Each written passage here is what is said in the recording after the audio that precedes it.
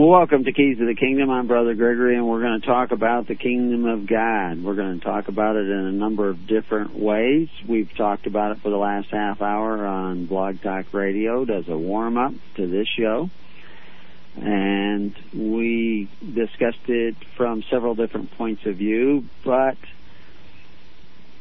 the title of this show will be Peculiar People, because the Christians were referred to as peculiar people. And I didn't really tell people what that meant, but I began to lay the groundwork for that.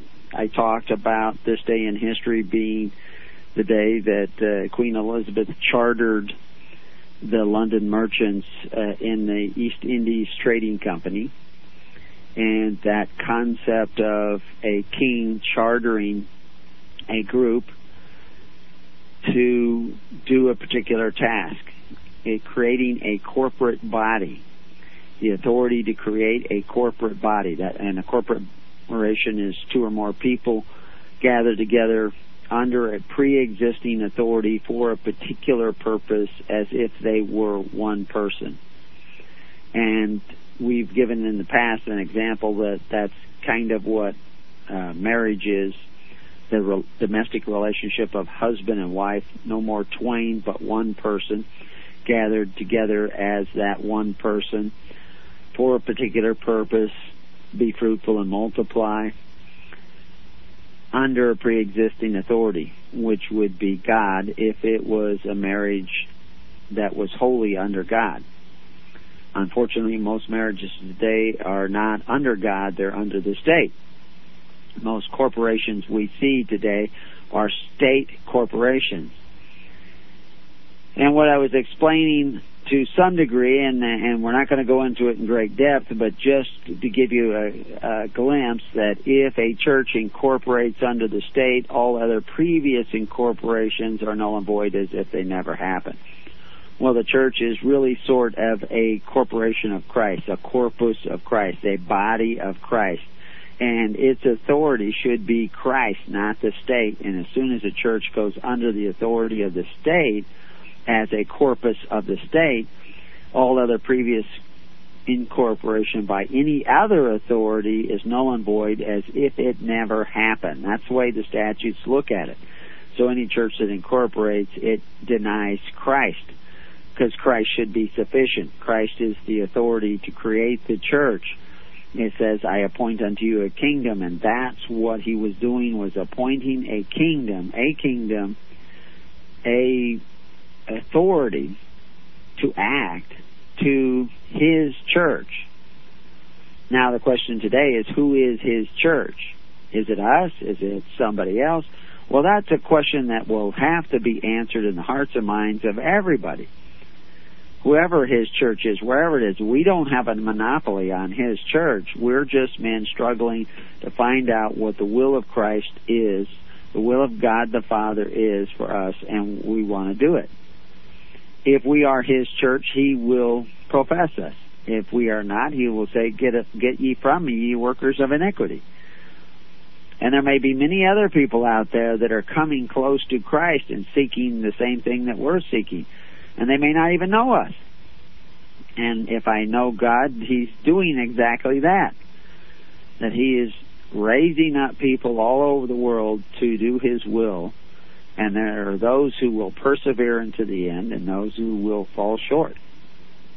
And judging them is in his hands, not in mine. What is in my hands is what he gives me to work with. And so we're telling you how that early church operated, how it held property, how and why it held property, and what it was doing. How, are we doing the will of the Father? Well, let's take a look at the early church, which was doing the will of the Father, and find out what they were doing. And if we weren't doing anywhere close to that, we need to get more like that and less like what the modern church looks like. Because the modern church is not doing what Christ said, because it has delivered the entire world back into the bondage of Egypt, back into Babylon the Great, where everybody is now subject servants of Babylon the Great. And we were talking also earlier about the fact that only a certain kind of people will be able to follow Christ. It's those people who repent, those people who are humble of heart, who are patient, who are loving, who are charitable, because it's only those people who really believe in Christ. If you're not charitable and forgiving and giving, then you don't really believe in Christ. You just say you do, but you're not doing the will of the Father. You're certainly not doing it in the name of Christ, because that would be what the name of Christ means. It's not, well, I did it in Yeshua's name. No. And doing it in His name is doing it according to His character, in His way, according to His, and you can't do that without His Holy Spirit entering into you. And the more you do that, the more you repent of not doing things His way, the more likely it will be that the Holy Spirit enter into you. You can't conjure Him up. You can't do good works and force the Holy Spirit to enter into you and give you power and understanding and wisdom. It's a daily effort, a struggle. And so what does that struggle look like? What does the path to the kingdom look like? We know we have to turn around from what we were doing and do something different. I pointed out also that in this day in history, back in 1781, even before the Constitution, the Continental Confederation Congress actually chartered the first bank. The Bank of North America was organized by Robert Morris. And that was a major event too, but like corporations created by men, they often do the will of men rather than the will of God. And that's, of course, what modern churches have done. They're doing the will of their Father, who is in Washington, D.C. or London or wherever it is, because they're the corpus of the state. I also pointed out that in the kingdom of God, the church is always separate from the state. Now, that's a kind of a tricky subject when you say that, separation of church and state. When you realize that the state is the people, because all power and authority was given to people, not to government, the people came together and decided to give it to government. This is why we see Cain creating a city-state, why Nimrod created this tower, or this lineage of power and control called Babylon,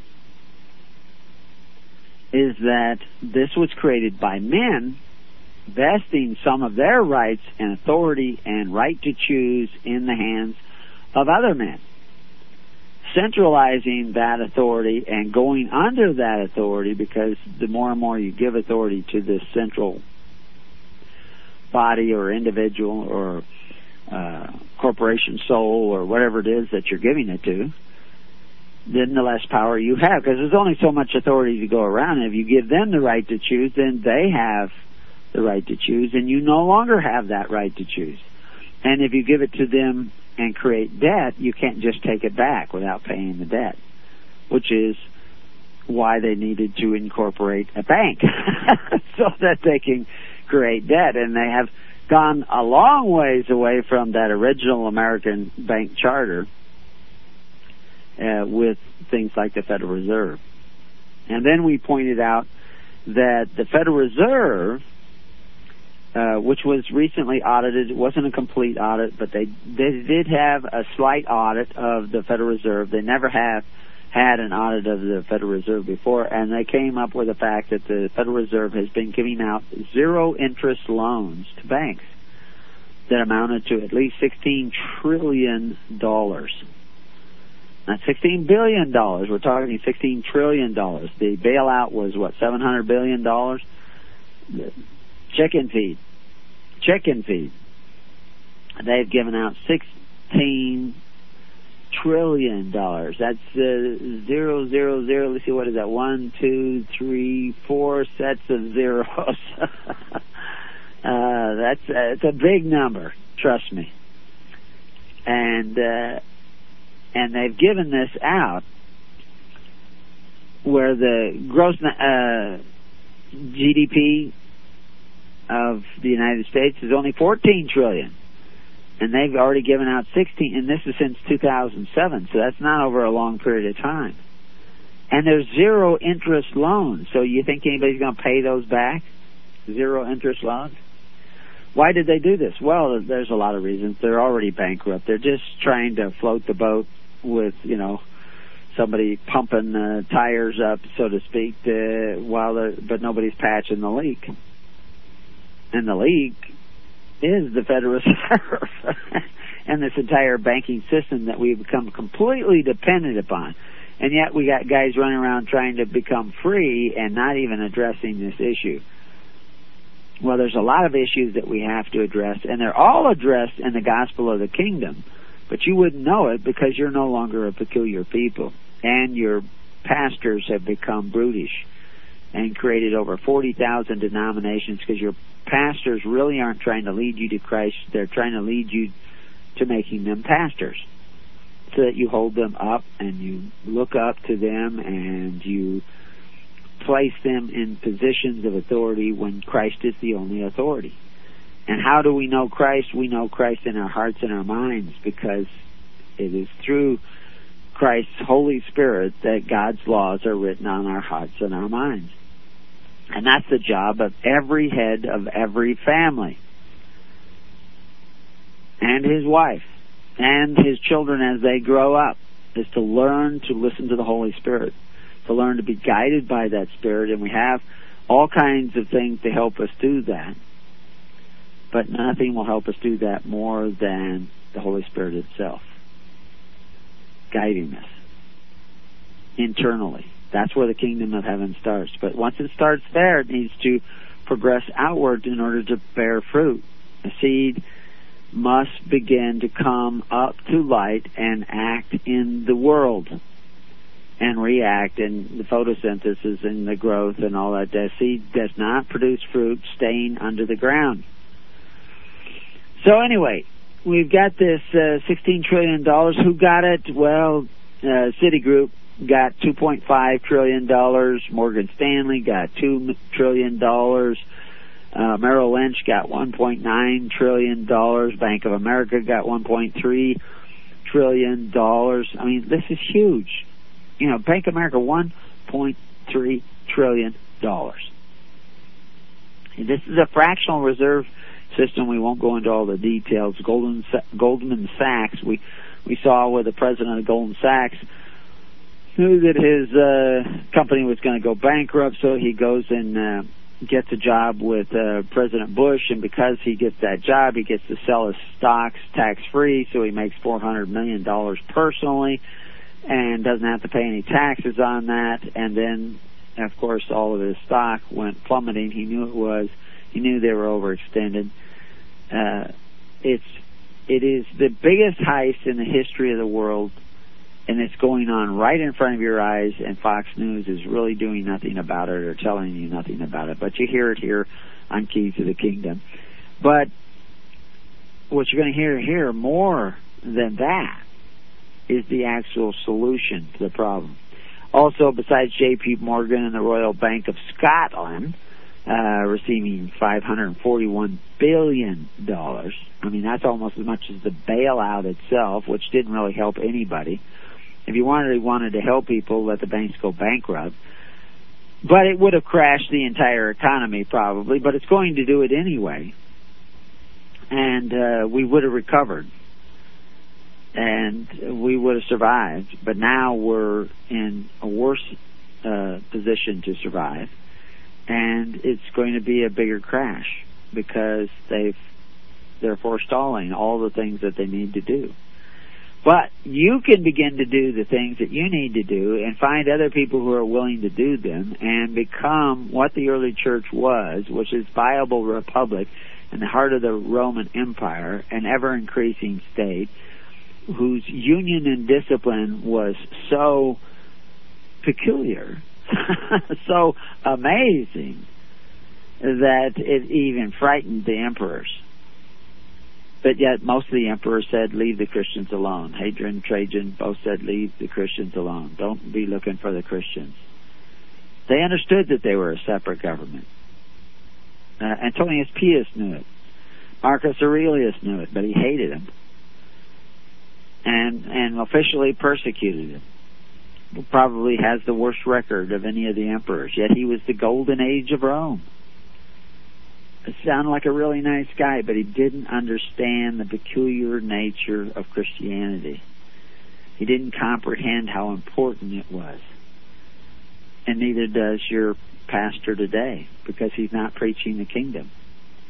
Because the kingdom is about taking back responsibilities so that you can have your rights back, so that you can be free souls under God. Christ isn't freeing you like some slave that sings the song, free at last, thank God Almighty, I'm free at last, at your funeral. You're not set free by death. You're set free in this life if you do what Christ says. We are gone so far away from the kingdom that you may not see that freedom fully within this lifetime. There is no paperwork you can just fill out and then boom, now you're free. It's a process. You got this far away, now you have to walk all the way back. And let's not take a lot of side trails, but let's turn around and head back. Repent and seek ye first the kingdom of God and His righteousness. Now that righteousness is what will set you free. You can't do that without the Holy Spirit. So anyway, besides those banks that I mentioned, also the UBS Bank, which is a Swiss bank, received $287 billion. Credit Suisse, which is another Swiss bank, $262 billion. Lehman Brothers, Bank of Scotland, as I mentioned, and also even Paribas, which is a French bank, received $170 billion, and many others. And it's not done. They're not done yet, loaning out your money, loaning out your children's lives, because you're in a Corvée system of statutory bondage where they can increase the amount of taxes on you more and more and more and more. Now that's the bad news. Now the good news is Christ has been here already and gave you the solution. All you have to do is start turning around and reaching out for that solution, and we can resolve this problem with the grace of God. So, what are we going to need to do? As I said, the pastors have become brutish. So you're not going to be able to trust your local pastor. As a matter of fact, you're going to end up challenging them, which is what you should be doing all the time anyway. I'm not saying to pick on the poor guy, but you need to police him. You need to make sure that he is really doing what Christ said, that he measures up morally, spiritually. And this is why if you read in Titus, there's the big long list of things that you're going to be looking for in a pastor.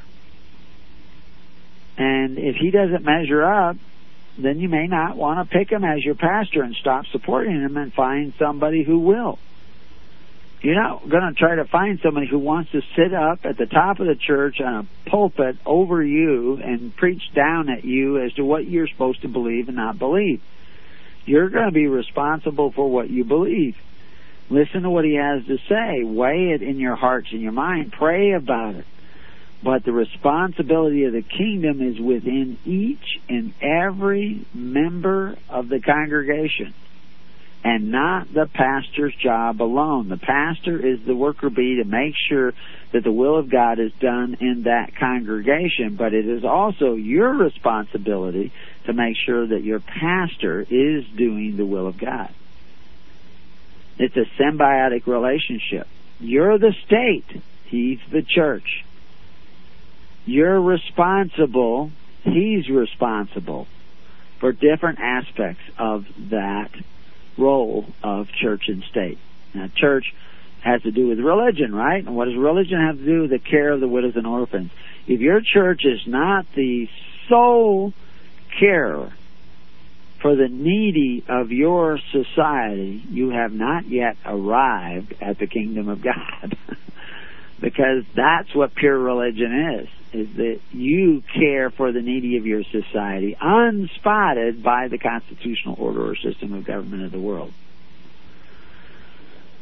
So, I wrote here in an article that I was preparing on this very topic of peculiar people, it says, if the gospel was only about preparing you for life after death, rather than providing you with liberty in this life under God, being a peculiar people might be easily passed over as a quaint descriptive phrase. But once you begin to understand that this Bible is for the government of the people, by the people, and for the people, and I haven't finished that statement, but then you're going to start seeing the gospel of the kingdom.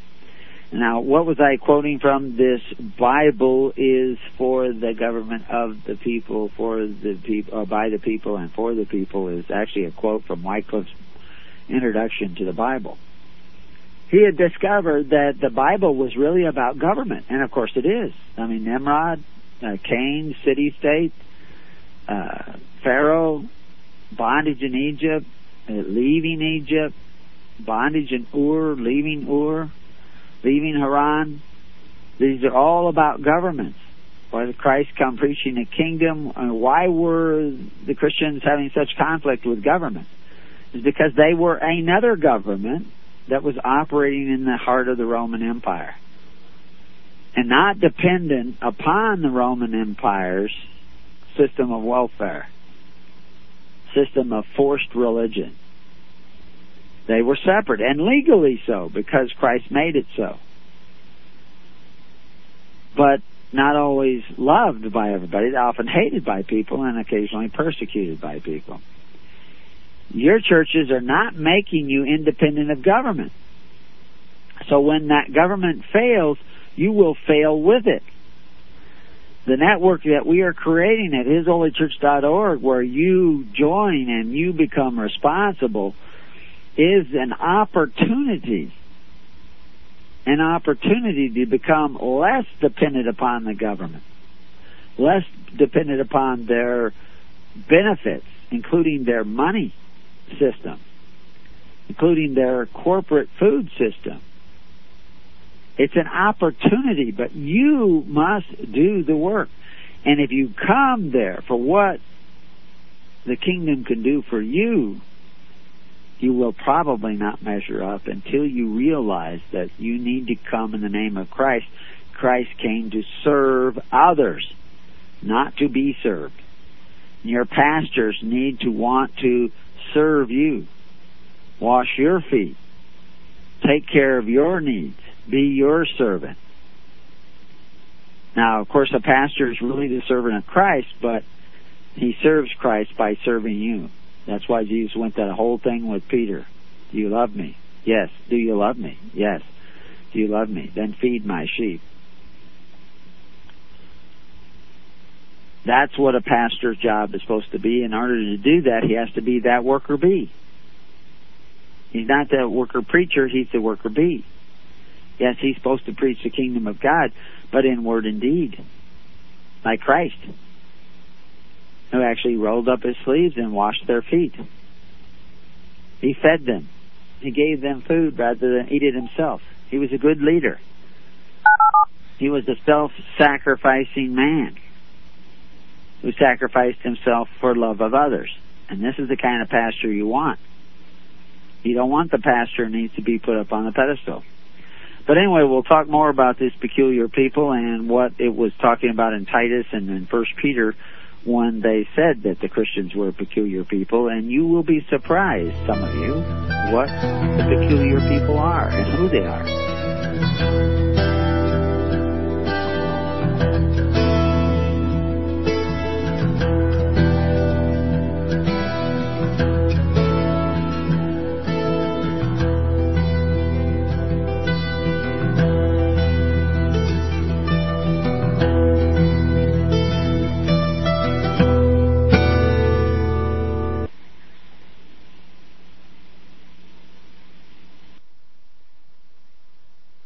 I pledge allegiance to the King of Kings and to his kingdom come on earth as it is in heaven, one holy nation under the Heavenly Father, with grace, mercy, and justice for all.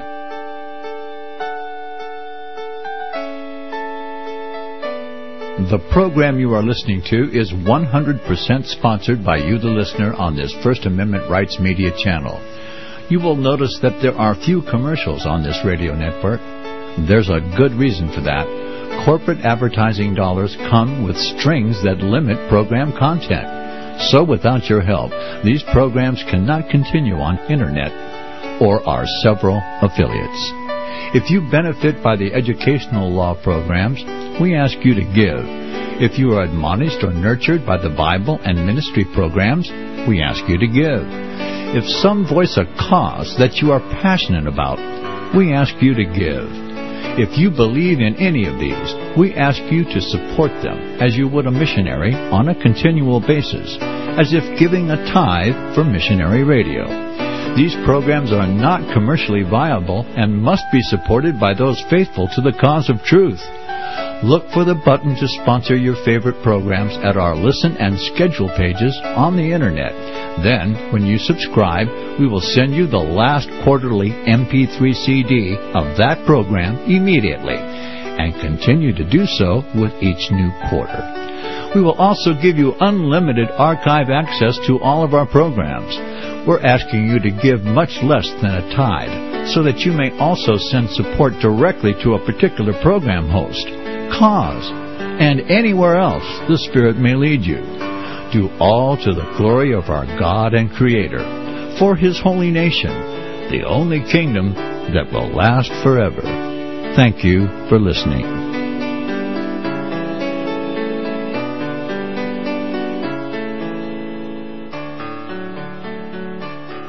If you read the history books, the most often asked question to Southerners was this: why did you fight? And the most often given answer is, because you're here. In other words, the South did not invade the North invaded the South. Was it the Civil War or War of Federal Aggression? John Weaver sets the record straight in this DVD series on the Civil War from the Old Past Christian History Conference. Was there a war to set the slaves free? Or was it a war to enslave us all? Get this DVD and judge for yourself. War of Federal Aggression. The truth seems strange only because we've been indoctrinated with a fiction. War of Federal Aggression. Get it today. Get this DVD for a donation of $25 from LibertyRadioLive.com. Order online today or call 559-781-3773. 559-781-3773.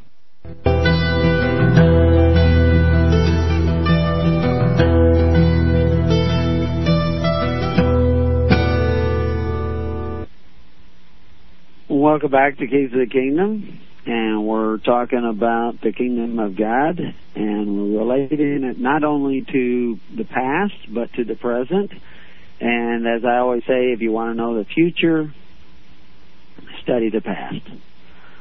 So we have a few things that we were looking at that was helping us understand this. One is this concept of incorporation and banking, and there's actually more to that. On this day in history, a number of things happened. For instance, in 1974, private use by U.S. citizens was allowed, that they could now buy and own gold for the first time in more than 40 years. It was in 1974. It was actually October 28th that this was passed, but officially it began on this day, or at least by the first of the year, that they could actually own gold. But they really can't own gold. If you're a U.S. citizen, you can own a legal title to gold. You can't actually own the gold. It's not really yours. They can take it away from you anytime they want. But they allowed you to be purchasing it and to hold it, but you really don't have the ownership of gold that Philos was talking about that belonged to the Israelites as they parted from the Egyptian proper there, the Egyptian city-state. They were still within Egyptian jurisdiction, even though they were out in Sinai and headed all the way to Canaan. Canaan was even under Egyptian jurisdiction at that time. And some people might argue that, but I'm pretty clear that that is actually the case. But they did not have jurisdiction over Israelites because they had no persona jurisdiction. A lot of their jurisdiction was dependent upon a persona jurisdiction. And this is one of the things about the Roman Empire. The Roman Empire included all these city-states and countries all over the Mediterranean, but they didn't have absolute control. There was actually governments in place and in existence at that time that they had no power over and was actually a little bit afraid of. And one of those governments was the government of God, which was Christians. Christians only amounted to about 5% of the Roman Empire. But Roman emperors were extremely afraid, especially Roman emperors like Marcus Aurelius, of Christians because their union and discipline, they were so well organized that they feared them, that if they decided to rise up in the heart of the Roman Empire, they could do unbelievable damage. Even though they were only 5%, they were so well organized. This scared the emperors. And they feared that they might become political and try to organize and overthrow the Roman Empire. And their influence amongst the tribes to the north, the Teutons and Jutes and Issacs and all these other people who found a certain amount of truth in this message of Christ, and many of them became Christians. They were said not to be Christians by those who followed Constantine, but they really were probably a lot closer to Christianity than modern Christians are today, because there was a seedbed for Christianity amongst those tribes, because they already lived that independence that had almost been extinguished within the Roman city-states. They had become extremely dependent upon government in those places for their justice, for their law, for their welfare, for everything. And so what Christ was preaching is a way in which to start becoming dependent upon this perfect law of liberty, of faith, hope, and charity. It was nothing different than what John the Baptist was preaching, and really nothing different than what Moses was all about. And this system depended upon individual responsibility. And that's where modern Christians really don't understand that they don't believe in Christ unless they're taking back their responsibilities. And many of the patriots don't realize that they will not be free until they take back their responsibilities. If you want your rights back, you must take back your responsibilities. That's just the way it is. I can't do anything about it. That's just, it's part of the program. So you need to understand that. We'll take calls a little bit later on in the program, so if you're going to want that, stand by with a pencil and paper, and we'll give you the number where you can call in. And Paul Bethke is standing by to take those calls, and we'll try to answer your questions. There is a chat room with this program. If you get into the chat room, you can ask your question there, and Paul will relate it on to me. We're going to be talking about this peculiar people, and before we get done with this show, we will address exactly what those words mean. And the first place that it shows up in the Bible where we see it in the New Testament, because there is a reference to being peculiar people in the Old Testament, but the word there in the Hebrew is vastly different from what we see in the New Testament. In the New Testament, they're really talking about something else altogether. But the phrase is seen in Titus 1:16. They profess that they know God, but in works they deny Him, being abominable and disobedient, and unto every good work reprobate. Now that's what it says in 1:16 Titus, but in 2:14 we see, who gave Himself for us that He might redeem us from all iniquity and purify unto Himself a peculiar people, zealous of good works. Now, disobedient and unto every good work reprobate was these people He was talking about in 1:16, but then in 2:14 He talks about zealous of good works. But everybody will tell you today that, oh, you're not saved by works, you're saved by faith. Well, that eschatology that is surrounding the concept of being saved by faith is satanic. It is demonic. Now, it is true that we are saved by faith. No one can deny that. We are saved by faith because salvation is a grace of God. It's not a debt that God owes us. But to say that we are saved by faith with no further other explanation is not much different than what the devil was telling Adam and Eve in the garden. He was giving them some truth, but it was a lie because it was not the whole truth.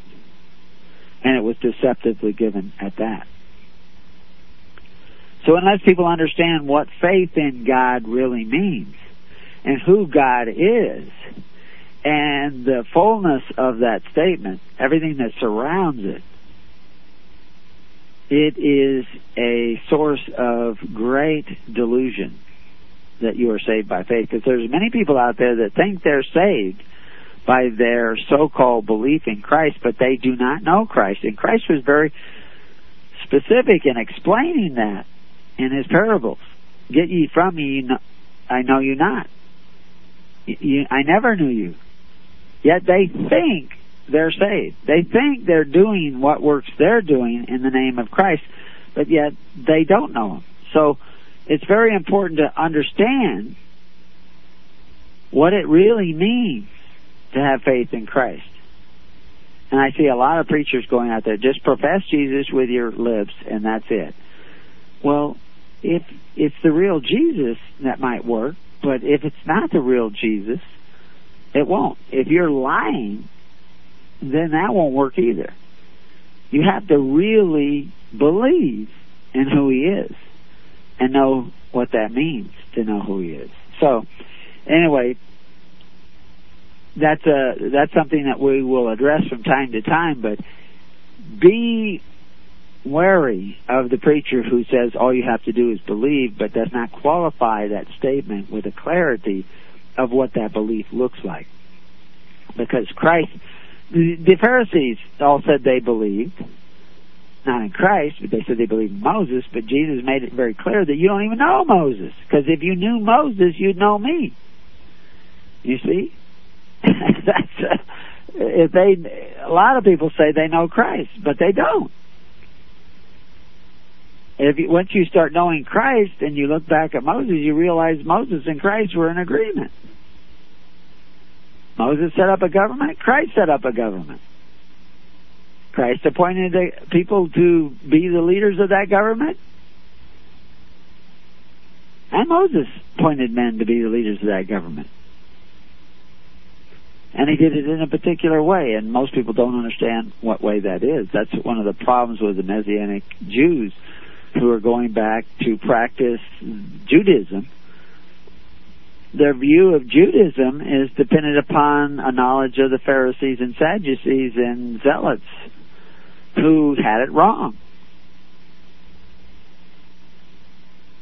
They didn't really understand what the Old Testament was saying. They focus on the wrong things. They misapply the terms of Judaism. I used the word Judaism. That wasn't really, what Israel was originally. If we were actually doing what Israel was doing originally, we would be closer to Christ than we are often today in our modern churches.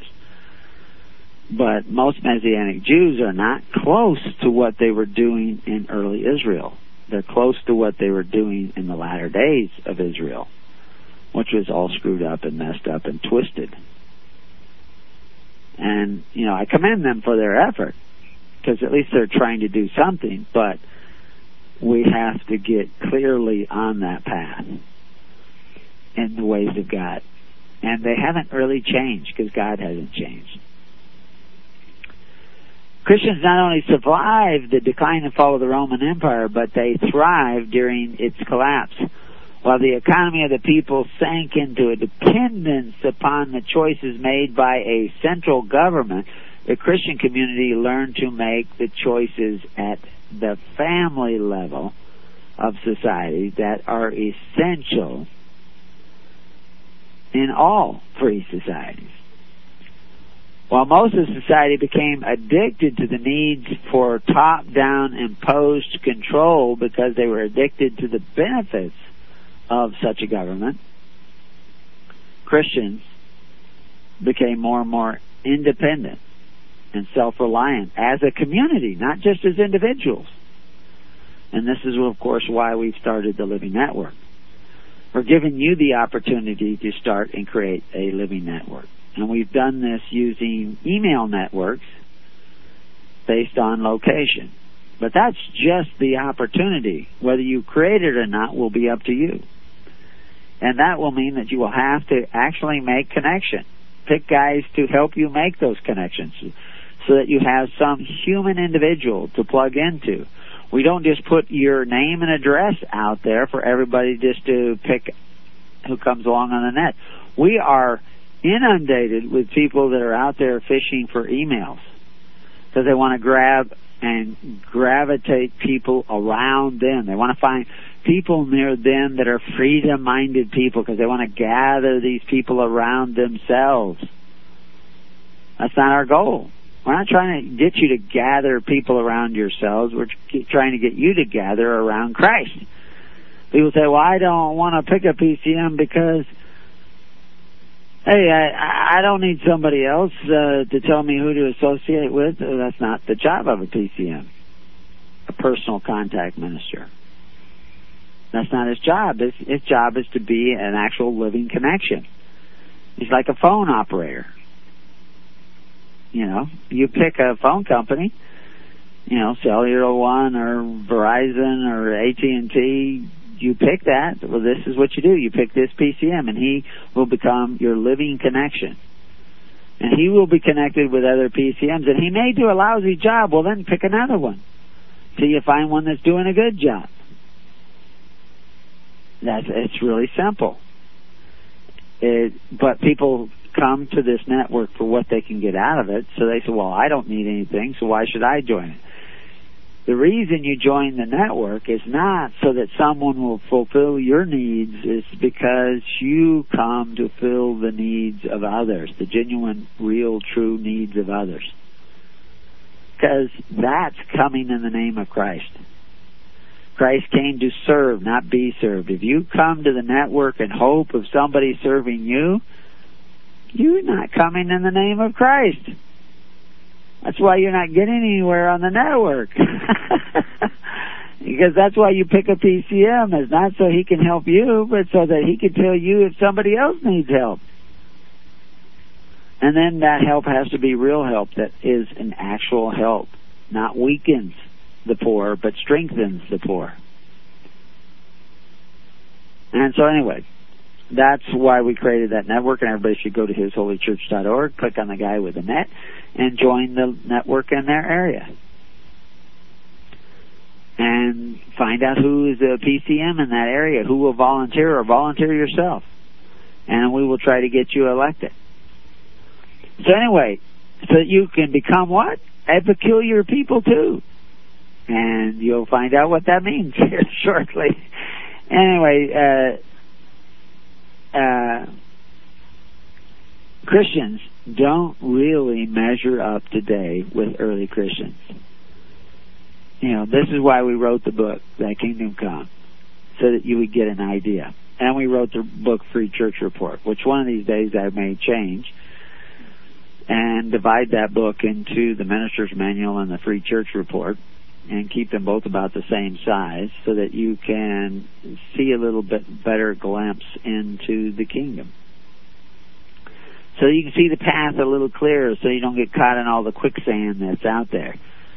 Paul writes in Titus that the ordained elders of the church needed to be a certain moral and stable character. And he gives off a list of what they are. Now, he was appointing elders. Now, this is one of the misconceptions that are out there, and we have this in Higher Liberty. If you go on to hisholychurch.org outline page and look up the word elder by pushing, CTRLF, and then typing in the word elder. I think it'll take you down to a particular article. An elder was an elder by circumstance. If you were the head of a family, you were an elder. That's it. He wasn't appointing elders to be elders. He was appointing elders to be something else. Because there were jobs in the church, because the church was administering the affairs of a government. So there were offices within the church. We use the word office loosely because we don't want you to think that it's the same kind of office of the governments that serve you now, because their recipe for government is a cookbook. They're devouring you. In the kingdom of God, we're setting men free to make a choice as to how they are to serve God. And they do that by serving one another. The elders are the members of congregations who are still retaining all their rights. Now, they may have contracted some away, but that's where they're at when they decide to turn around, and they may still have obligations that they have to fulfill in the world, pay certain taxes, work at certain jobs, pay their rent, pay their mortgage. They may have all those responsibilities, but now they're going to turn around and start heading the other direction while they pay their tally of bricks and start making a place for them in a more righteous habitation. So no matter what their status, even if they're in prison, they can turn around and start heading towards the kingdom. And they do this partly by caring about others, so therefore they have to congregate with others so that they can exercise that caring and that love. Because you can't help one another out unless you know that there's a problem, and you can't know that there's a problem unless you congregate together. So you have to form congregations of record. And since the kingdom is not congregationalism, although there is an element of congregationalism in the kingdom is a kingdom, so therefore every congregation must link itself with every other congregation, because if you love your neighbor as yourself, you will also love your congregation as yourself. And this is what the early church was doing, that there was this vast network of Christians all across the Roman Empire and beyond, so that when there was a dearth in one area, Christians in another area not only could gather up supplies with little burden on themselves, but they could get the supplies to where they needed to go as efficiently and as quickly as possible, because there was a network of ministers. 10 families picked a minister. 10 of those ministers picked a minister. On and on and on until everybody in the kingdom of God was connected through this network of doers. Diaconuses. We talk about the word diaconus and diaconus in the Greek. There's a diaconus and or deaconess in the Latin and diaconus in the Greek, and they actually have slightly different origins, but basically they mean minister of 10. That's the way because this Greek and Latin, they had so many common words like patri. It's the same word in both languages, father. But they had other words that were slightly varied and different, but they had common origins way back in history. And this deacon was a minister of 10, not just a minister.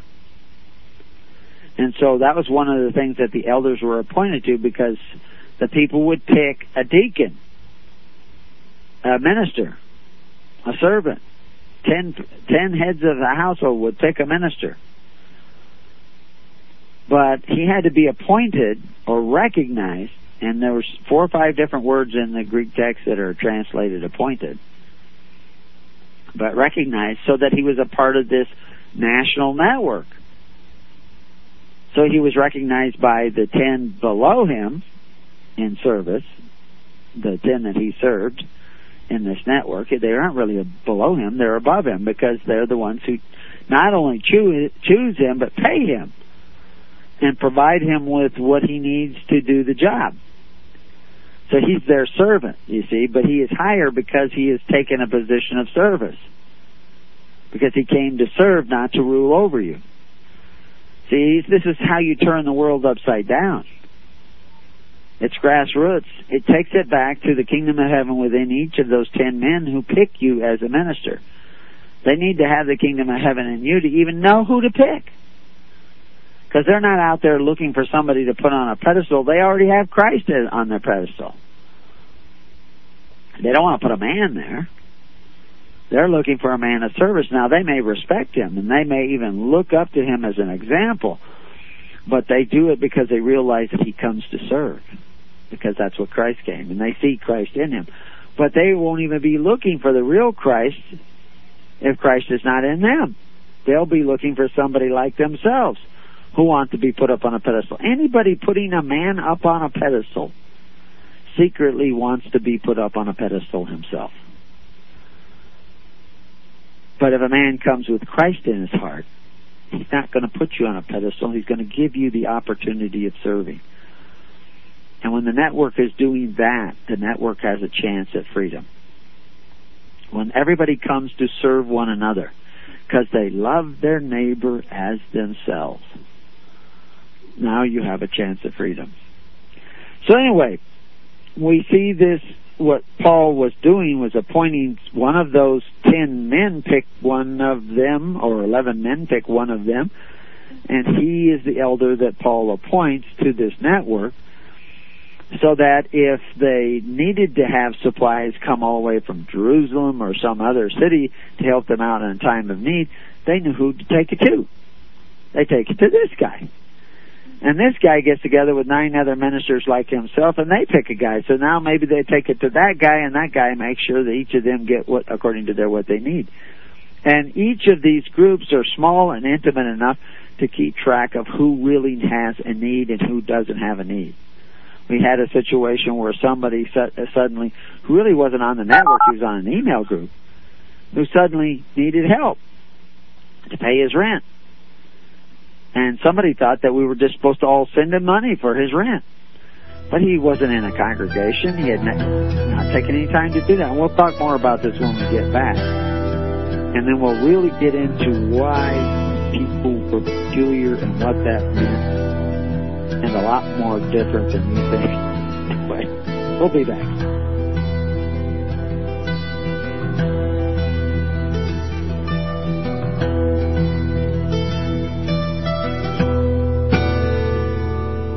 You have been listening to The Keys of the Kingdom with Brother Gregory of His Holy Church. For more information on the educational ministry provided by His Holy Church and Brother Gregory, including services, counseling, lectures, books, and other audio materials, please write to His Church at Summer Lake, Box 10, Summer Lake, Oregon, 97640. You can also find us on the web at www.hisholychurch.net.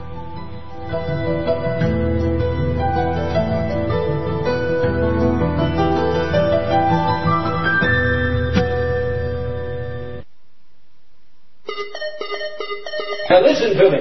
The Bible says, render unto Caesar that which is Caesar's. I want you to know that a corporation is Caesar. Government takeover of the church. This DVD is the most powerful tool we have for waking up those asleep in the pews. The Scripture calls for His people to come out of her. The corporate church is the apostate church, the whore that rides the beast. Make copies and give them away to your corporate church friends and loved ones. The truth will make them free. They will watch the DVD, Government Takeover of the Church. Who will tell them if not you? Get this DVD for a donation of $25 from LibertyRadioLive.com. Order online today or call 559-781-3773. Now listen to me.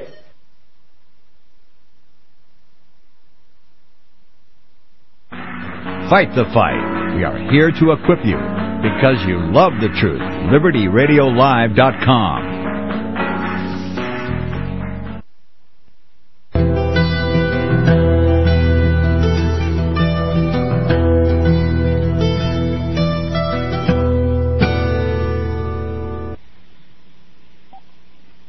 Well, welcome back.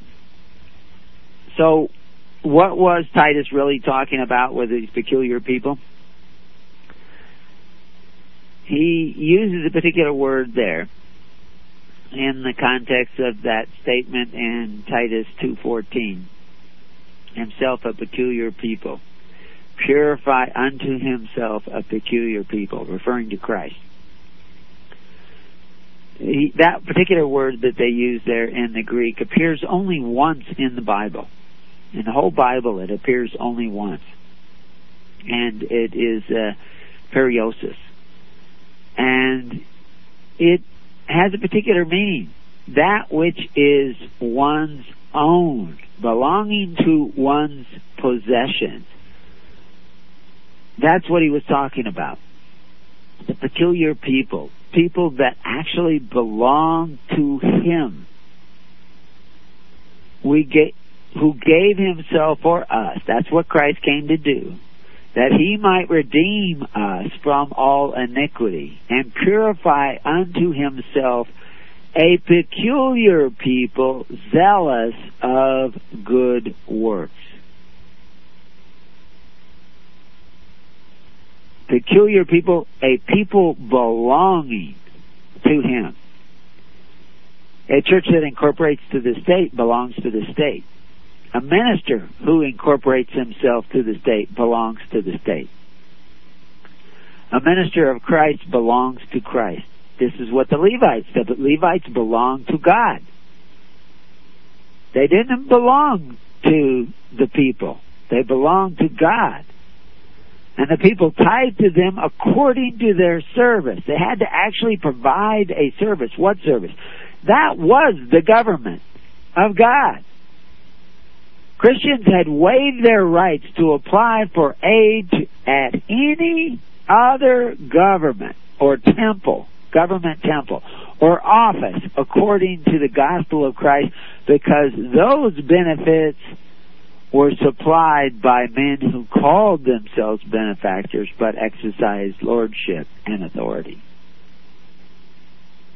To apply for those benefits would be to covet their neighbor's goods, because the goods of their neighbors would be compelled to be given. They weren't free will offerings. And you cannot be a free society unless you are supported by free will offerings alone. You have to be amongst people who will tax themselves instead of people who will tax you for their own benefit. You see the difference there? That we are still getting people coming to the network. They're coming to the network because they want to tax you. They come to the network for what they can get out of it, for what they can receive, like the fellow who couldn't pay his rent. He didn't work for 6 months to build the network to help others. But when he needed help, he wanted everybody to drop everything and come help him. And there were people who were willing to do it, but somebody had to say, wait a minute. He needs to understand the real message of Christ that comes to serve. Now, we could have served him, and if he had built a local congregation, they certainly could have helped him out, and there was actually many things that he could do, because I know there was somebody in that local group who needed help, an older lady. He's a younger guy. He could have been helping her, and she could have been helping him pay his rent. But instead he was working 2 days a week and looking for the job that made him happy. Only applying for certain jobs that made him happy. To people in the kingdom, it would make them happy to pay their rent. And they would do any job they could get to do it. And not depend upon the charity of others. That's back in the welfare of the world. And for some reason, people had a hard time seeing that. And took it hard when we pointed that out. But a wise man thanks you for rebuke. He blesses you for your rebuke because he knows that makes him wiser. We are to strengthen the poor, not weaken them. We are not giving simply for giving's sake. We are giving for righteousness' sake. And when our giving is righteous, it will be with discretion and wisdom. And it will strengthen the poor. So in some of these quotes that we see in Titus, if you go back to 1:7, for a bishop must be blameless and a steward of God, not self-willed, not soon angry, not given to wine, no striker, not given to filthy lucre. What is this bishop? It's actually the word episkopos, and it is also translated overseer. And we use it today, and when you say the word bishop, you think again of the bishop of today, and that's not what you were dealing with. A bishop was a man charged with the duty of seeing that things to be done by others are done rightly. And that really is a job of everybody, and it wasn't necessarily specifically an office, but a minister would pick a minister, and he might be called an episcopo because he has to make sure that the ministers that have picked him are doing rightly. He's also recognized by other ministers like himself, and that's what forms the network. And they should be making sure he is doing rightly.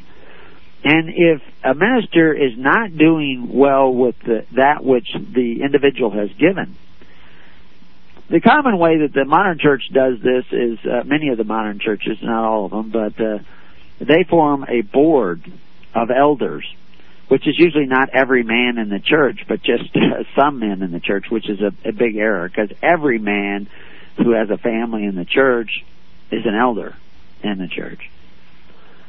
But they form a board that directs and holds and owns to some sort of corporate entity usually, or sometimes a trust, the property that they have given away to God.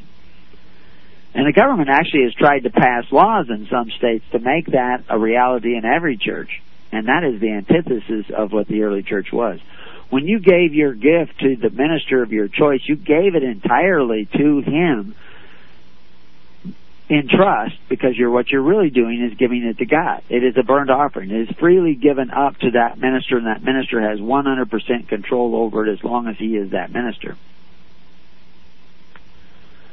But you have given it to the office of that minister, and if that minister goes completely bonkers or tries to do something, he cannot convert that for his own personal use that is given to him by Christ, and the minister he picks is an overseer of that, because the minister he picks is recognizing him in the church. And if he starts to subvert that, the people can go to their minister and say, stop subverting that or converting that to improper use. They can stop supporting him. And they can also go to his minister and point that out. That's how it goes before the whole church. And his minister may say, yeah, he's converting, I withdraw my recognition of him. And theoretically, he would have to turn over the property that he was holding to the next minister picked by that congregation. But because his minister said so. Now, we don't have a police agency that would enforce this, and this is one of the problems in the early church. There was a minister who was not liked by the people anymore, and the people wanted to get rid of him. But he wouldn't leave the minister's house. The house that was supplied to the minister, he wouldn't leave it. And so they appealed to Rome to throw him out. Of course, this was actually the Constantine's church. It wasn't the original church. But we don't do that. We appeal to the Holy Spirit, and when the Holy Spirit listens to our prayers, which people don't realize how powerful that is, you see, because they haven't had God listening to their prayers. Not for a long time, because they've gone out and picked other gods. And God said, I will not hear you in that day. But when they start really doing the will of the Father through Christ, then when they pray to the Holy Spirit will hear them, and men will die, like Ananias. So anyway, getting on here real quick so we have time to take calls in the last half if you have calls. I don't know if there are questions coming up in the chat room, but Paul can clear his throat or interrupt me anytime he wants if he sees an important question. But in Titus 1, 7 through 9, it says, "For a bishop must be blameless as the stewards of God, not self-willed, not soon to anger, not given to wine, no striker, not given to filthy lucre, but a lover of hospitality, a lover of good men, sober, just, holy, temperate, holding fast the faithful words as he hath been taught, that he may be able by sound doctrines both to exhort and to convince the gainsayers." Is that convince? Yeah. That's a real job. That's a pretty big job. But this is the nature of your ministers, has to be really above board, because he's handling what you give him to maintain the social welfare of your government. If you were really doing what the early congregations were doing, you would have no need for social insurance, no need for Social Security, no need for health care, no need for any of that. You could supply all of that much cheaper, and also, if you were really doing the will of Christ, you would actually have instantaneous healing, so you wouldn't have nearly as high of medical bills, and you would have a complete reversal of your dependency upon the modern government, and you would be looking to the church, which would be composed of congregations and ministers who are servants, not ministers who want to be up on pedestals and looked up to, and everybody go, "Oh, the bishop came.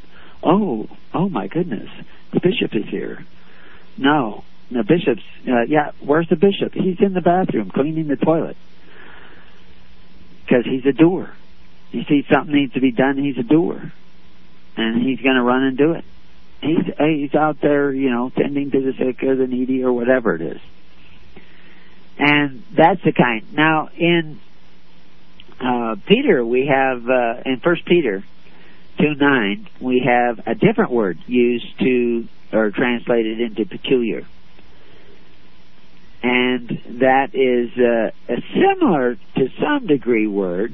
I mean, it begins the same, but it is actually a little bit different word.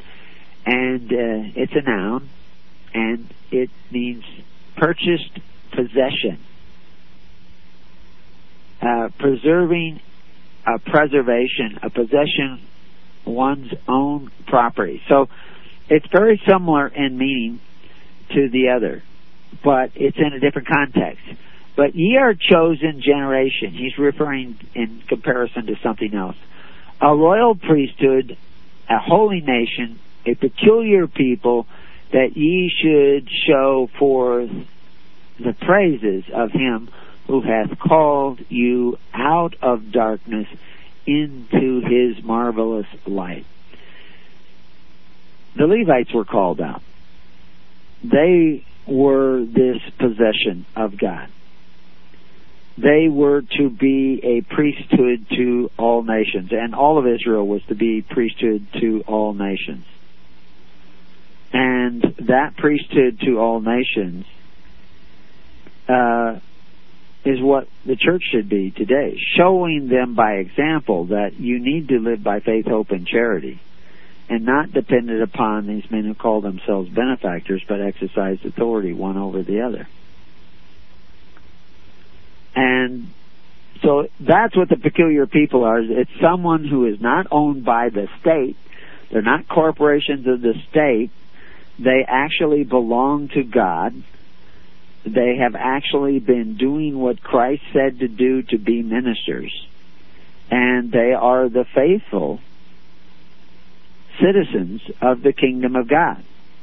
And they are, with the help of the people, are organizing a government based on the perfect law of liberty, so that all men may be free souls under God who choose to repent and turn around and go the ways of God.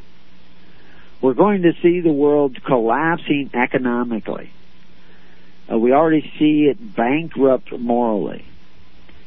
We we're going to need to find those people who have the character of Christ in them and come to serve and bring them together in an organized network that is grassroots, but those grassroots have the Spirit of God living and dwelling in their hearts.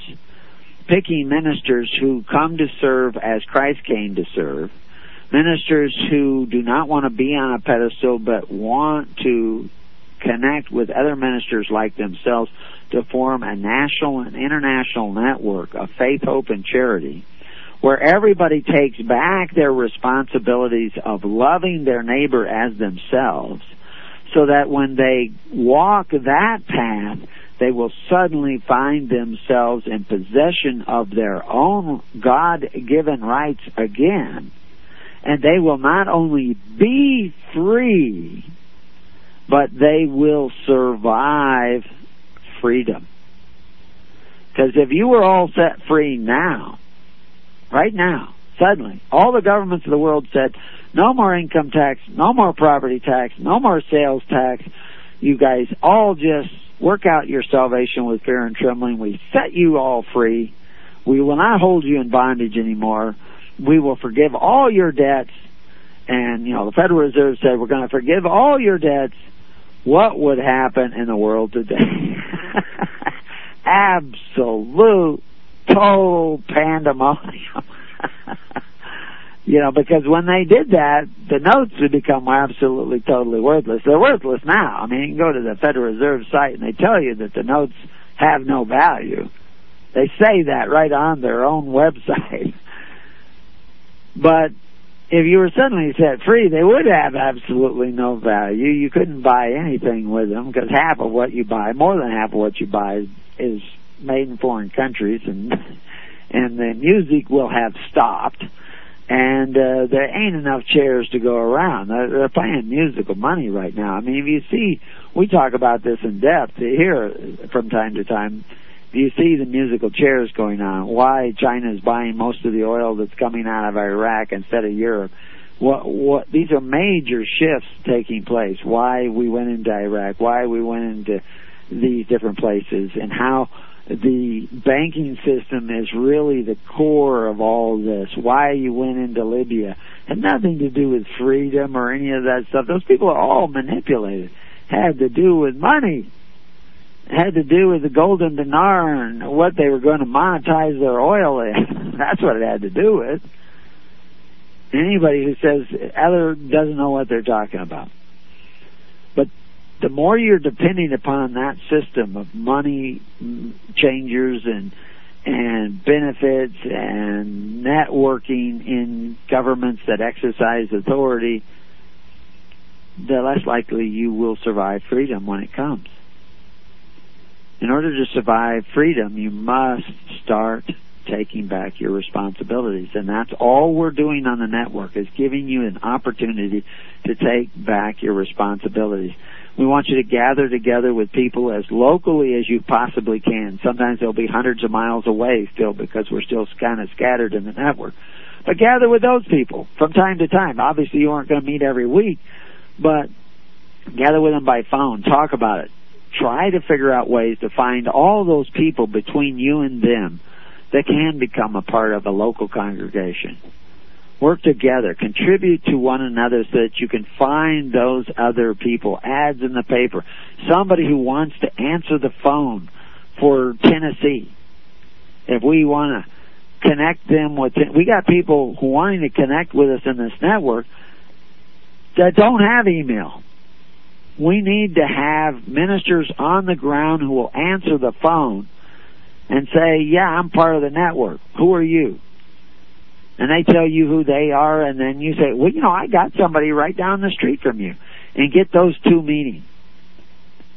Now, they may clash as personalities, but if they really love Christ, they will find that common ground. And they will stick it out and persevere. Every seed that sprouts is not going to make it.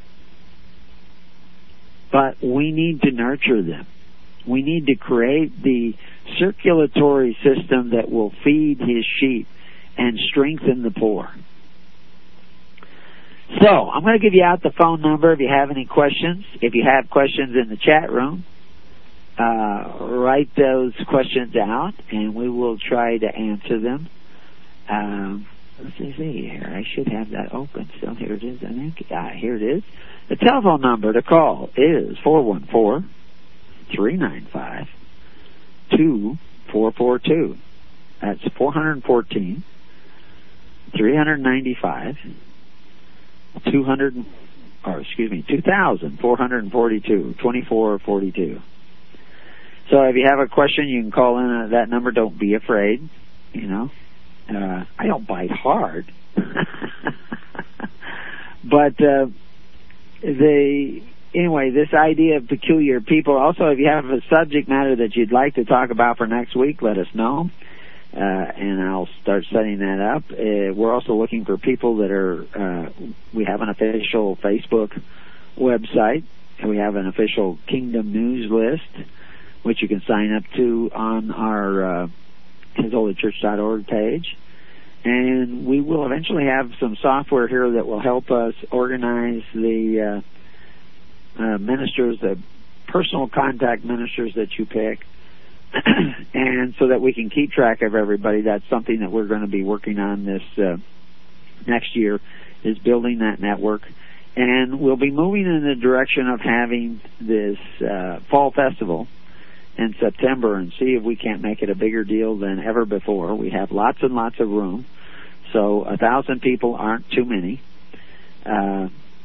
Although we're going to need to prepare for it if we're going to get that kind of number. We're looking for a couple hundred people at least, but we got room for a couple thousand people, but we're going to have to work together in order to do that. And that's one of the things about these little projects, like Fall Festival last week of September, the Burning Bush Festival, the Feast of Tabernacles, whatever you want to call it, is that in order to make that come about efficiently and make it a real celebration and tie all the ends together, it's going to take people working together. And in the process of working together as a people, we begin to find out who is reliable, who is honorable, who is a worker bee, and who is get the job done, who will bear fruit, and who really just takes up a lot of our time. And that knowledge of each other will become invaluable in the days ahead. To be able to put on events like that on the church property here, we'd like to be able to feed several thousand people with what we produce. And we're working on that. We've been working on a number of projects the last few days. And this next month we're going to have a few extra laborers here, and we'll be working on a lot more of these projects. We want to be able to produce from 5,000 to 10,000 fish a year. And we already produce, probably 10,000 pounds of meat a year, actually more than that. We produce wool. We have 2 different kinds of meat sources, actually 3 if we start eating the llamas. We don't eat the llamas. Somebody gave us a couple of llamas, and we have them. We thought we'd try to graft them in with the sheep to keep the coyotes out of them. But anyway, I don't hear that phone ringing off the wall, 414-395-2442. I'm putting together a number of articles, including this one on peculiar people, that will be going out on newswithviews.com. And we'll see if we can't build the network up. But again, we're looking for people who come because they want to help others. It's easy to find people who want to be free and want to be helped. But it's hard to find people who want to help others. Now we got a call. You have a caller. Indeed. Okay. Hello, caller. Hi, Brother Gregory. This is Isabel from New York. Hi. Are you in New York or are you in Colorado? No, right. I'm calling just to say hi from Colorado, sitting in a motel room with Nitzan Parak and David and Scott, listening to your show. So we just wanted to call. We don't have a question, but we wanted to say hello and let you know. Well, how are things going there? Have you guys met with the local congregation at all yet? Not yet. We have at 3:00. We'll be going to Jeff's house. He stopped by this morning to say hello. Okay. Okay. So we just wanted to let you know we were 4 oddballs wanting to be peculiar. Well, that's what we're looking for. You're on the job. Yeah. We've been working hard. It's a shame that the one who had the courage to call was the woman. What are those other guys doing? No, I'll pass the phone to a man. Hold on a second. Okay.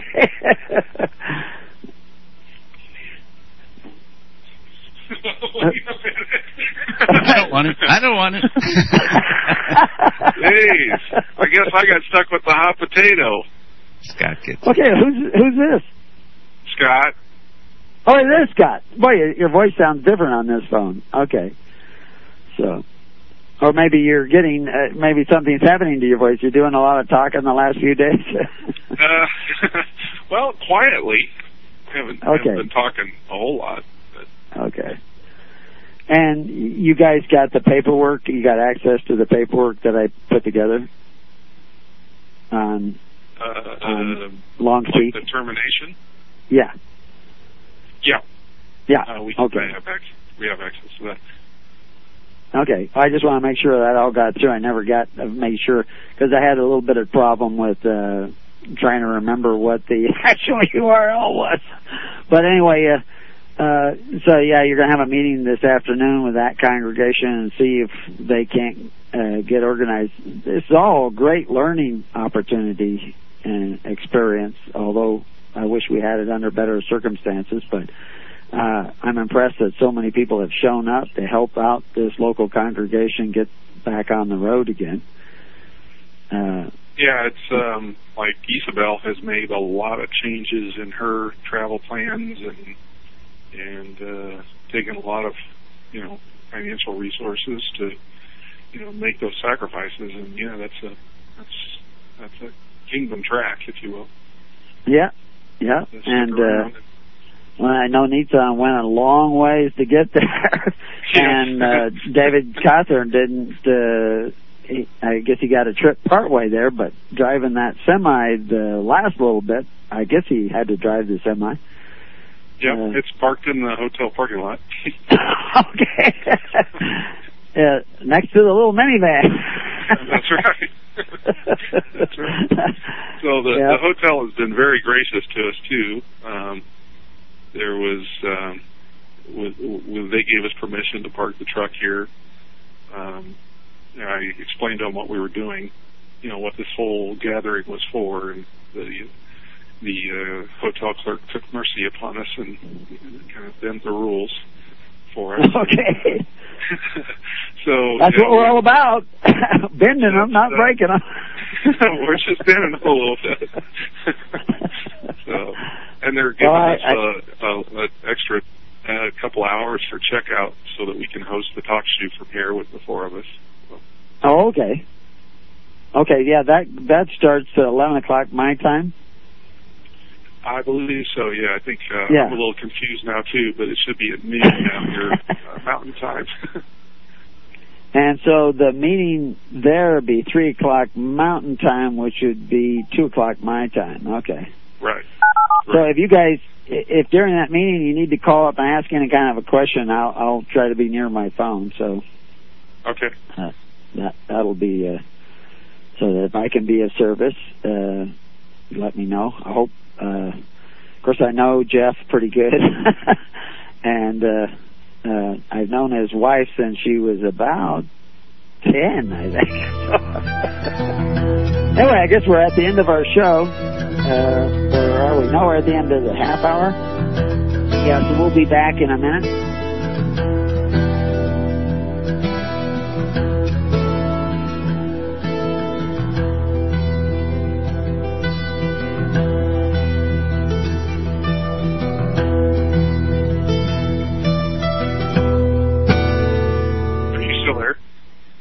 Yeah, I'm still here, but we probably won't be able to hear each other. Fight the fight. We are here to equip you. Because you love the truth, LibertyRadioLive.com. The Greatest Prophecy DVD from Across the Border Productions.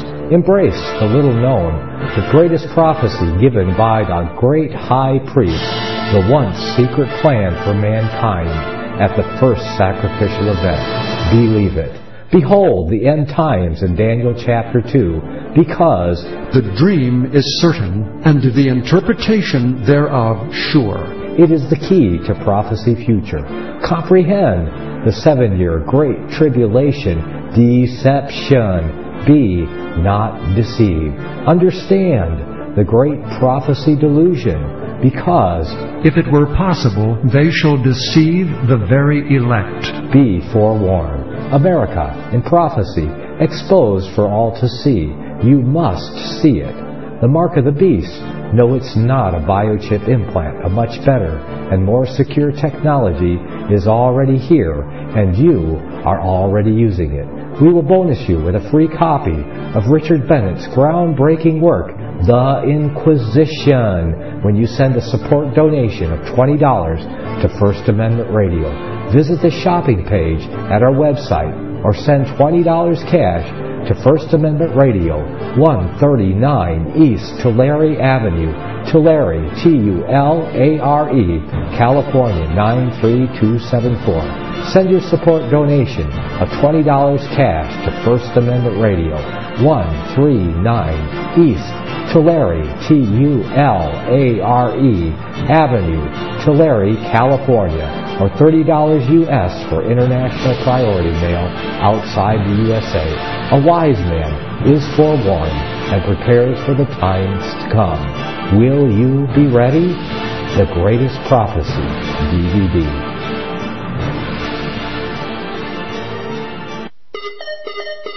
Now listen to me. The Bible says, render unto Caesar that which is Caesar's. I want you to know that a corporation is Caesar. Government takeover of the church. This DVD is the most powerful tool we have for waking up those asleep in the pews. The Scripture calls for His people to come out of her. The corporate church is the apostate church, the whore that rides the beast. Make copies and give them away to your corporate church friends and loved ones. The truth will make them free. They will watch the DVD, Government Takeover of the Church. Who will tell them if not you? Get this DVD for a donation of $25 from LibertyRadioLive.com. Order online today or call 559-781-3773. Now listen to me.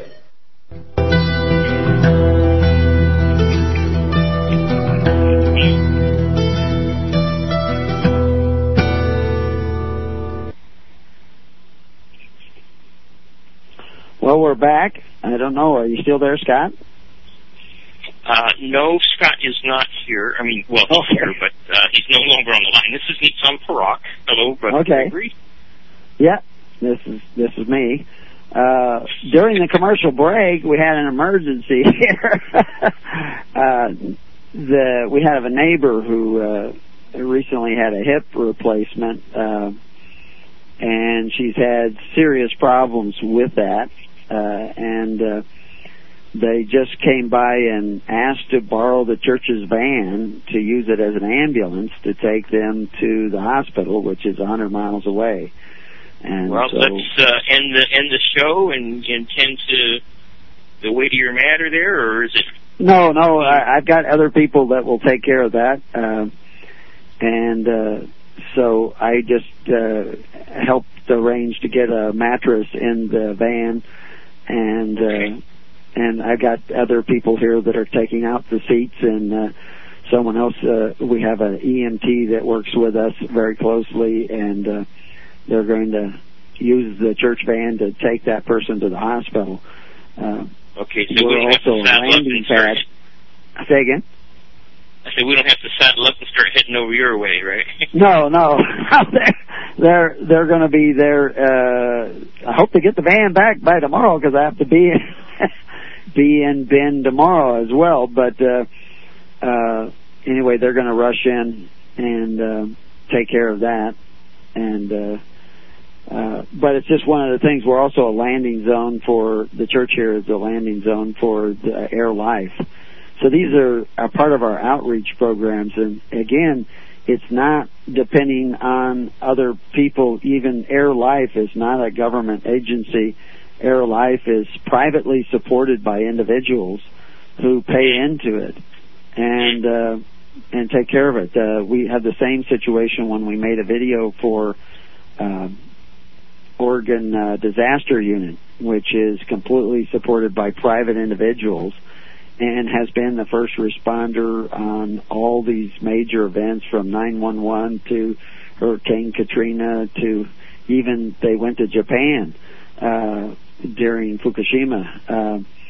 They are first responders, and it's all privately funded. And as a matter of fact, the reason we made the video is because FEMA wanted more control over them, and they wanted to remain independent of FEMA, and they needed a video to show all the things that they did, and we got the entire town to volunteer to create a mock disaster, and they brought in helicopters and everything else to set up an emergency hospital in the local town here, and we videoed it, and it went off as a video provided by His Holy Church to FEMA to show them that we don't need them. We've got each other. We have our own team. Thank you very much. Thank you, but no thank you. But we don't want to do away with FEMA or anything. We want to do away with the need for FEMA, because we know that FEMA won't be there for us when things really get hard. And this is what Christ was teaching the people. This is what John the Baptist was teaching the people. And, of course, this is what Moses taught the people. You want to be free of Egypt, you need to become free of a need for Egypt. You want to be free of Rome, you need to become free of the need of Rome. And that people wanted to know, somebody had written, wanted to know if we were like the Amish or like the Crusades, and he had another example that he gave. And we are a peculiar people. We are a people that live by faith, hope, and charity. It doesn't mean that we don't come together. We come together, but we're bound by this peculiar thing called faith, hope, and charity, which is love. And this, and the reason I'm talking about this is to give people a picture of how this works and how it can work so simply. The EMT does not come here to go to church. We meet him on the road when it comes to helping other people. He's a man of action. If you talk about going to church and singing songs, he can't figure out, well, I don't want to go to church and sing songs, but he wants to be there to help other people out. And that's Kingdom Tracks, as Scott mentioned. Kingdom Tracks.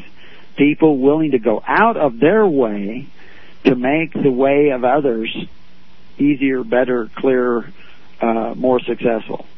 And that's what the Good Samaritan did. He went out of his way in order to help somebody else, while the professional ministers went out of their way to avoid helping somebody else.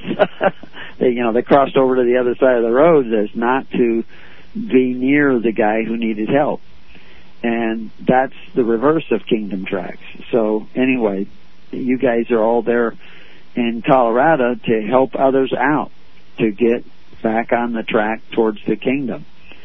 And that's a good sign. We haven't had that in the network for a long time, because the network wasn't as organized as we are now getting. But we know we're still plagued by people who are coming for what they can get rather than what they can give. But can you imagine if we had 100,000 people who were gathering to see how much they could give to each other, not just give for giving's sake, but give for righteousness' sake, to really strengthen the poor? That would be a tremendous force in America and in the world, because we want to do this in Australia and England and anywhere else that we can find the seeds, or Canada, wherever we can find the seeds of the kingdom. We want to give them the light and share our light with them so that they may grow. But anyway, anything else you want to bring up, Neat Son? This is David Coughlin, Gregory. Okay, he handed you over to David. Okay. But no, we're just, it's good to be here. It's good to be finally meet Nitsan and Isabella and Jeff this morning. So I'm looking forward to meeting everybody here in the congregation. So. Yeah, I don't know how many are going to show up on this day. I guess it's the day before New Year's, but it'd be interesting to hear the results of your meeting. Yeah, we'll make sure that something gets out onto the either preparing you or out onto the PCM group about what goes on over here. I have no idea myself how many families are going to be there or how many families are even in this congregation. So.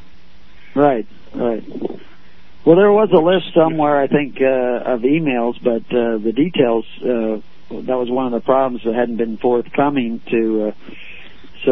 but we did, by my contacting Jeff, he had a list of emails of people that had been involved, and so that we were able to contact them through those means. But that, these are good times. In bad times, we want to make sure that we have real intimate connections from bottom up and back, from up down to the bottom, because the bottom is the top in the kingdom. And so therefore we have to look to the people in order to give us guidance as to how to serve. They're the ones who tell us where the need is at, and then what we're looking for is people who are willing to step out of their own comfort zone because they find comfort in providing for the needs of others. When they know that in providing that need, they will help strengthen those individuals. Like I pointed out, they didn't go into the rest of the story with the Good Samaritan, but if that Good Samaritan was simply drunk in the ditch and went back to getting drunk in the ditch again, I don't know if the Good Samaritan would have pulled him out. They made it clear that he had been beat up in that ditch, and when he got better, hopefully he was appreciative of this and went out and helped others as he was helped. And that's, planting the seeds of the kingdom. But we want to be strengthening the poor. So if there's a way we can help the Colorado group get going again, that would be great. Because we've got a lot of things sitting in the sidelines for Colorado that we could be implementing. But we've actually held off because we weren't sure if they were really going to do all the things that a congregation needs to be doing. We weren't sure. We hadn't been getting enough reports. And that's kind of, we're doing a certain amount of watching and waiting. Life is a test. But, so you've been having a good visit with those guys there, huh? Yes, absolutely. Yep. Been talking up a storm. Learning a lot. Yeah. Well, that's the thing, is that interaction with people is so important, and you haven't been sending emails since you met. Yeah, we've just so busy. It's that's and I agree. It takes that intimate relationship, to get together to face to face, and that's where the Spirit is able to move more, in your hearts and stuff, and just brainstorming, and it's just been awesome, Right. So. Right. Does Scott and Nitsan have any estimation as to their time of arrival in Oregon? Let me step back in here. I don't think so. I think right now we're just kind of playing it by ear and seeing what goes on here first. Okay. Yeah, okay. Going by the congregation's lead and see what's going on. Yeah. Well, we have one person here now, but they'll be leaving tomorrow, and then so I figure after that, we'll be ready for them anytime. So whenever they get here, they get here. Okay. And we'll be working that way. If we don't have anything else, maybe we'll give somebody else a chance to call in. Did I talk to everybody that's there? I guess I did. Yeah, 4 people. Okay. Yeah. Okay. Well, nice talking with you, David. And I'll be anxious to hear what comes from the meeting. All right, we'll let everybody know. Thanks, Gregory. Okay. God bless. So, Paul. Yes. Are you there? I am here. There's a question in the chat room. But go ahead. Is there a question in the chat room? There is. It says, can you clarify how one keeps his words in agreement but does not contract with others, believers or not? Well, we can contract with others. There's different kinds of contracts, that we use words like contracts, covenants, and constitutions. What agreement do we have with unbelievers? But that doesn't, if you go sit down in a restaurant and order something to eat, you have an agreement to pay for that. So there's a contract, but it's a limited term contract. When you buy a ticket to get on a train, you have a contract. They're going to carry you. You're going to abide by the rules of the train and the conductor, but you can get off the train when you're done. And so there's all kinds of contracts that we can enter into, but we're talking about the long-term covenants where you give up your rights and you no longer have access to those rights because the covenant you made is also including debt. But giving your word to do something, you say, yeah, somebody asks you, like, can you give me a ride on Tuesday to the hospital? And you say, yes. Well, that's a contract, so to speak. There's no money involved. There's no debt involved. But you just keep your word because you said, yeah, I'm going to give you a ride to the hospital on Tuesday. They just came in and asked if they could borrow the car. Actually, they didn't. This is all going on while I was on the radio. And I said, yeah, and I don't know the final agreement. I don't even gonna know till I get off the air. But I know the people that are involved, and I'm taking a risk by loaning them the use of the vehicle. Maybe one of my sons will go along with them. Hopefully they'll have it back by tomorrow so we can take somebody where they have to make connections to get back to Minnesota tomorrow. But the fact is somebody needed it. We agreed to it. That's an agreement. And so keeping your word, like for instance, forming a congregation of record. There's only a couple things required in the formation of a congregation of record, and one is to keep records.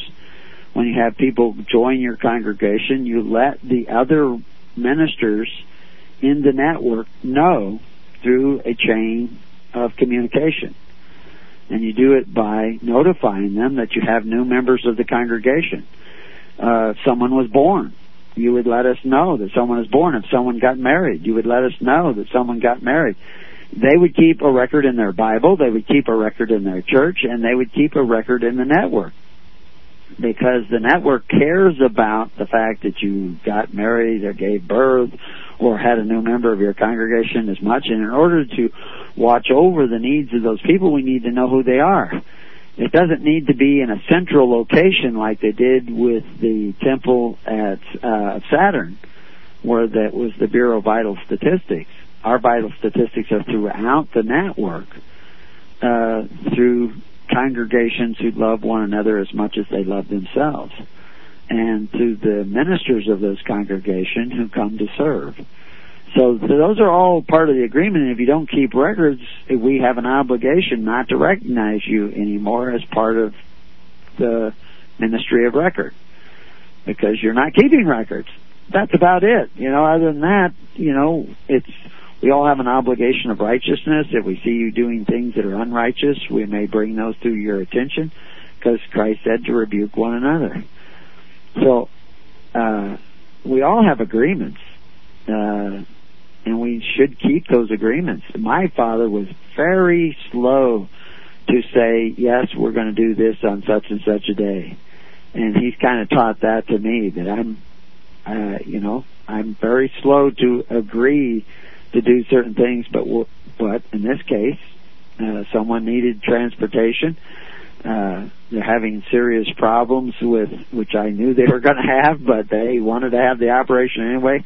They're just a neighbor. We don't have any authority over them. They chose that, but we want to be there for them, and so we offer the use of a van where they can stretch out in and get them to the hospital, and that's an agreement.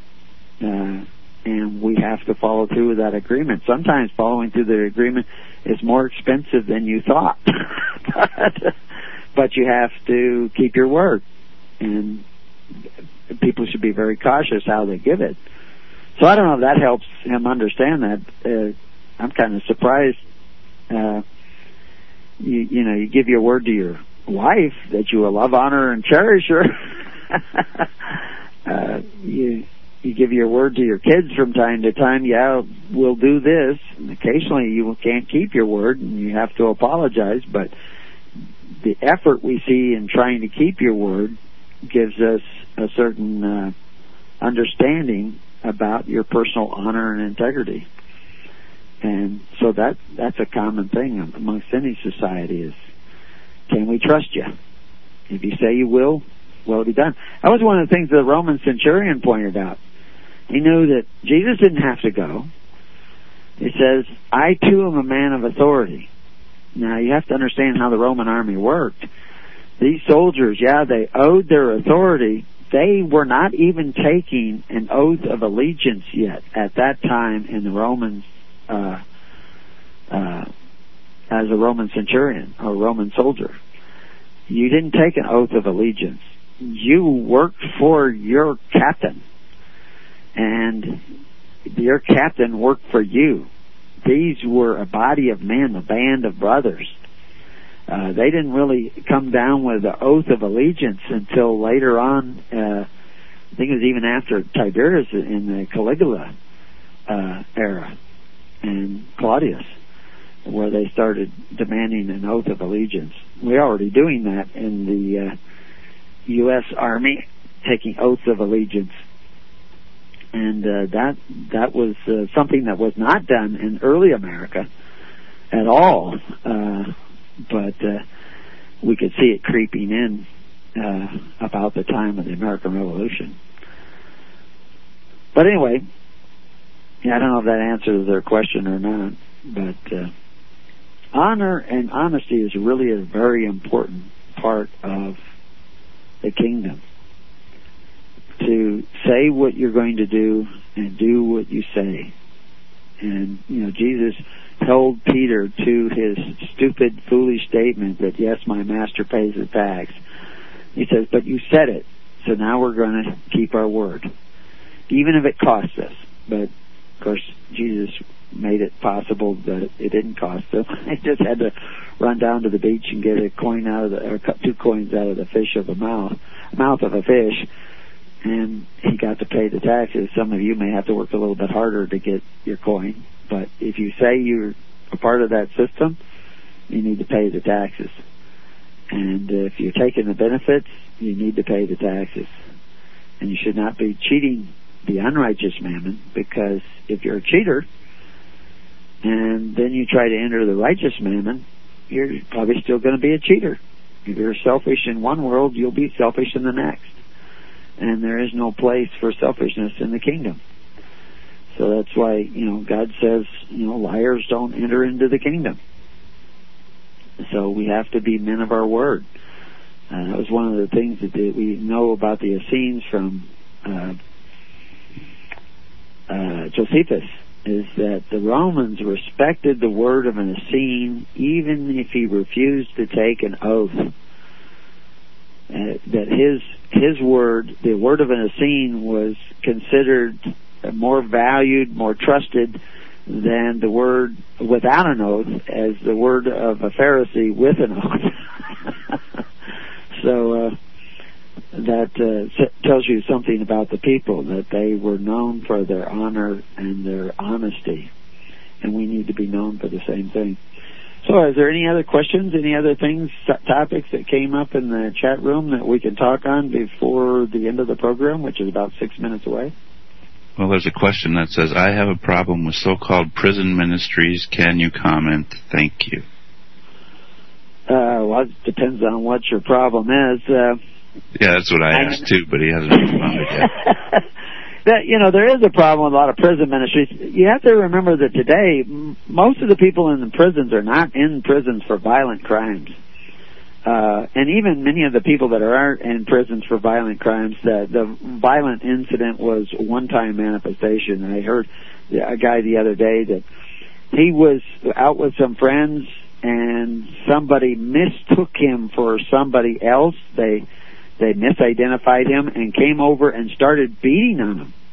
Actually started hitting him and knocking him around, and he didn't even know what this was all about.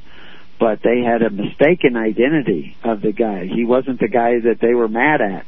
And he defended himself, and in the process of defending himself, he hit the guy with a bottle, and the bottle broke, and he cut the guy.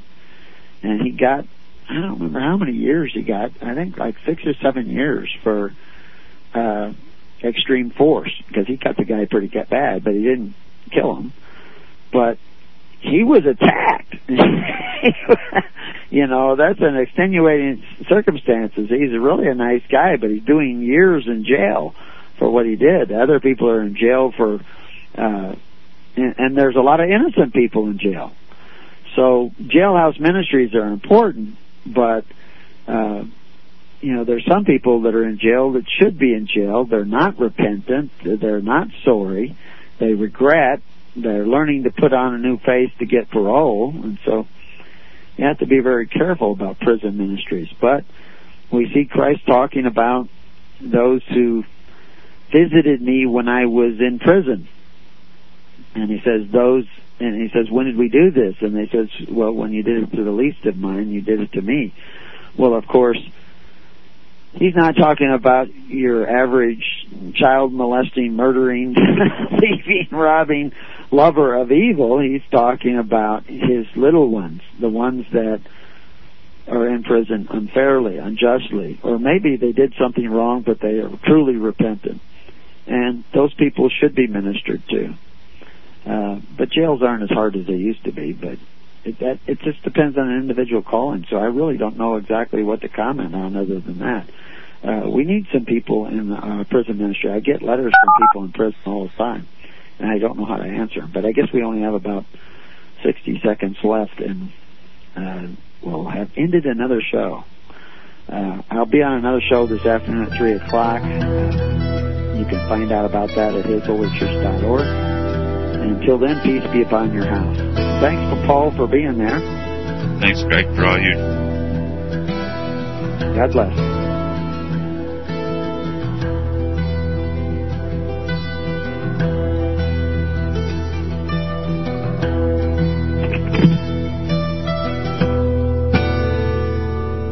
You have been listening to The Keys of the Kingdom with Brother Gregory of His Holy Church. For more information on the educational ministry provided by His Holy Church and Brother Gregory, including services, counseling, lectures, books, and other audio materials, please write to His Church at Summer Lake, Box 10, Summer Lake, Oregon, 97640. You can also find us on the web at www.hisholychurch.net.